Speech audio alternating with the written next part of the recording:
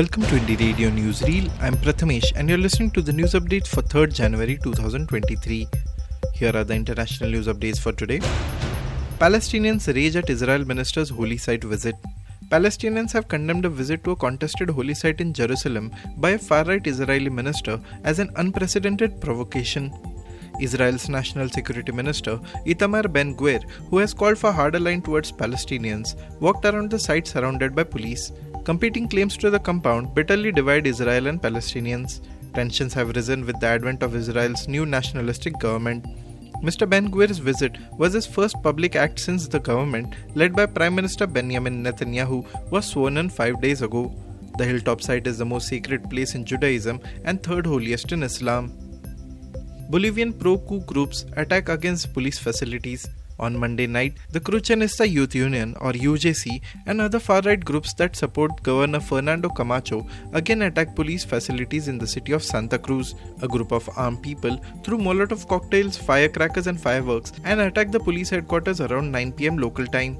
Earlier local media reported that far-right militants burned 3 motorcycles, 1 patrol car and facilities of the Chacarella police station. The Santa Cruz governor was arrested on December 28 as a result of an order issued by a judge on October 22. The Coup 1 case investigation also involved the self-proclaimed interim president Jeanine Áñez, the former presidential candidate Carlos Mesa, and other people who were directly or indirectly responsible for the death of over 30 citizens who opposed the de facto regime that ruled Bolivia between November 2019 and November 2020. China slams unacceptable COVID-19 rules on nationals abroad. China on Tuesday condemned fresh COVID-19 test requirements by around a dozen countries on passengers travelling abroad from its territory. It warned it could take countermeasures in response. The United States, Canada, France and Japan are among a number of countries that now require travellers from China to show a negative COVID-19 test before arrival, as the country faces a surge in cases. China is seeing a steep rise in infections after years of harsh zero-COVID restrictions were abruptly loosened last month with little warning or preparation. In late December, Beijing said inbound travelers would no longer be required to quarantine, sending many Chinese people rushing to plan long-awaited trips abroad. Now to the national news stories. Supreme Court rules state not vicariously liable for hurtful statements of ministers. A constitution bench on January 3rd held that the government cannot be held vicariously liable for the hurtful sentiments made by individual ministers. Justice V. Ramasubramanian, speaking for himself, Justices S. Abdul Nazir, B.R. Gavai, A.S. Bopanna held that there was no need to impose greater restrictions on the free speech and expression of high public functionaries. The restrictions under Article 19(2) of the Constitution in free speech was exhaustive. Justice B.V. Nagaratna, in a separate opinion, highlighted that though there was an inalienable right to free speech, indiscriminate statements hurt ordinary citizens, including women. 5 cases of COVID variant behind rise in US cases found in India. 5 cases of COVID-19's XBB 1.5 variant responsible for the rise in cases in the US have been found in India, according to data from the Indian SARS-CoV-2 Genomics Consortium. Of the 5, 3 cases were found in Gujarat and 1 each in Karnataka and Rajasthan, according to INSACOG figures on Tuesday.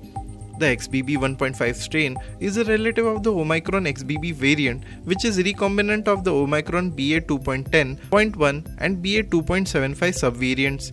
INSACOG reports genomic surveillance of SARS-CoV-2 across the country through sequencing of samples from Sentinel sites and international passengers arriving in India.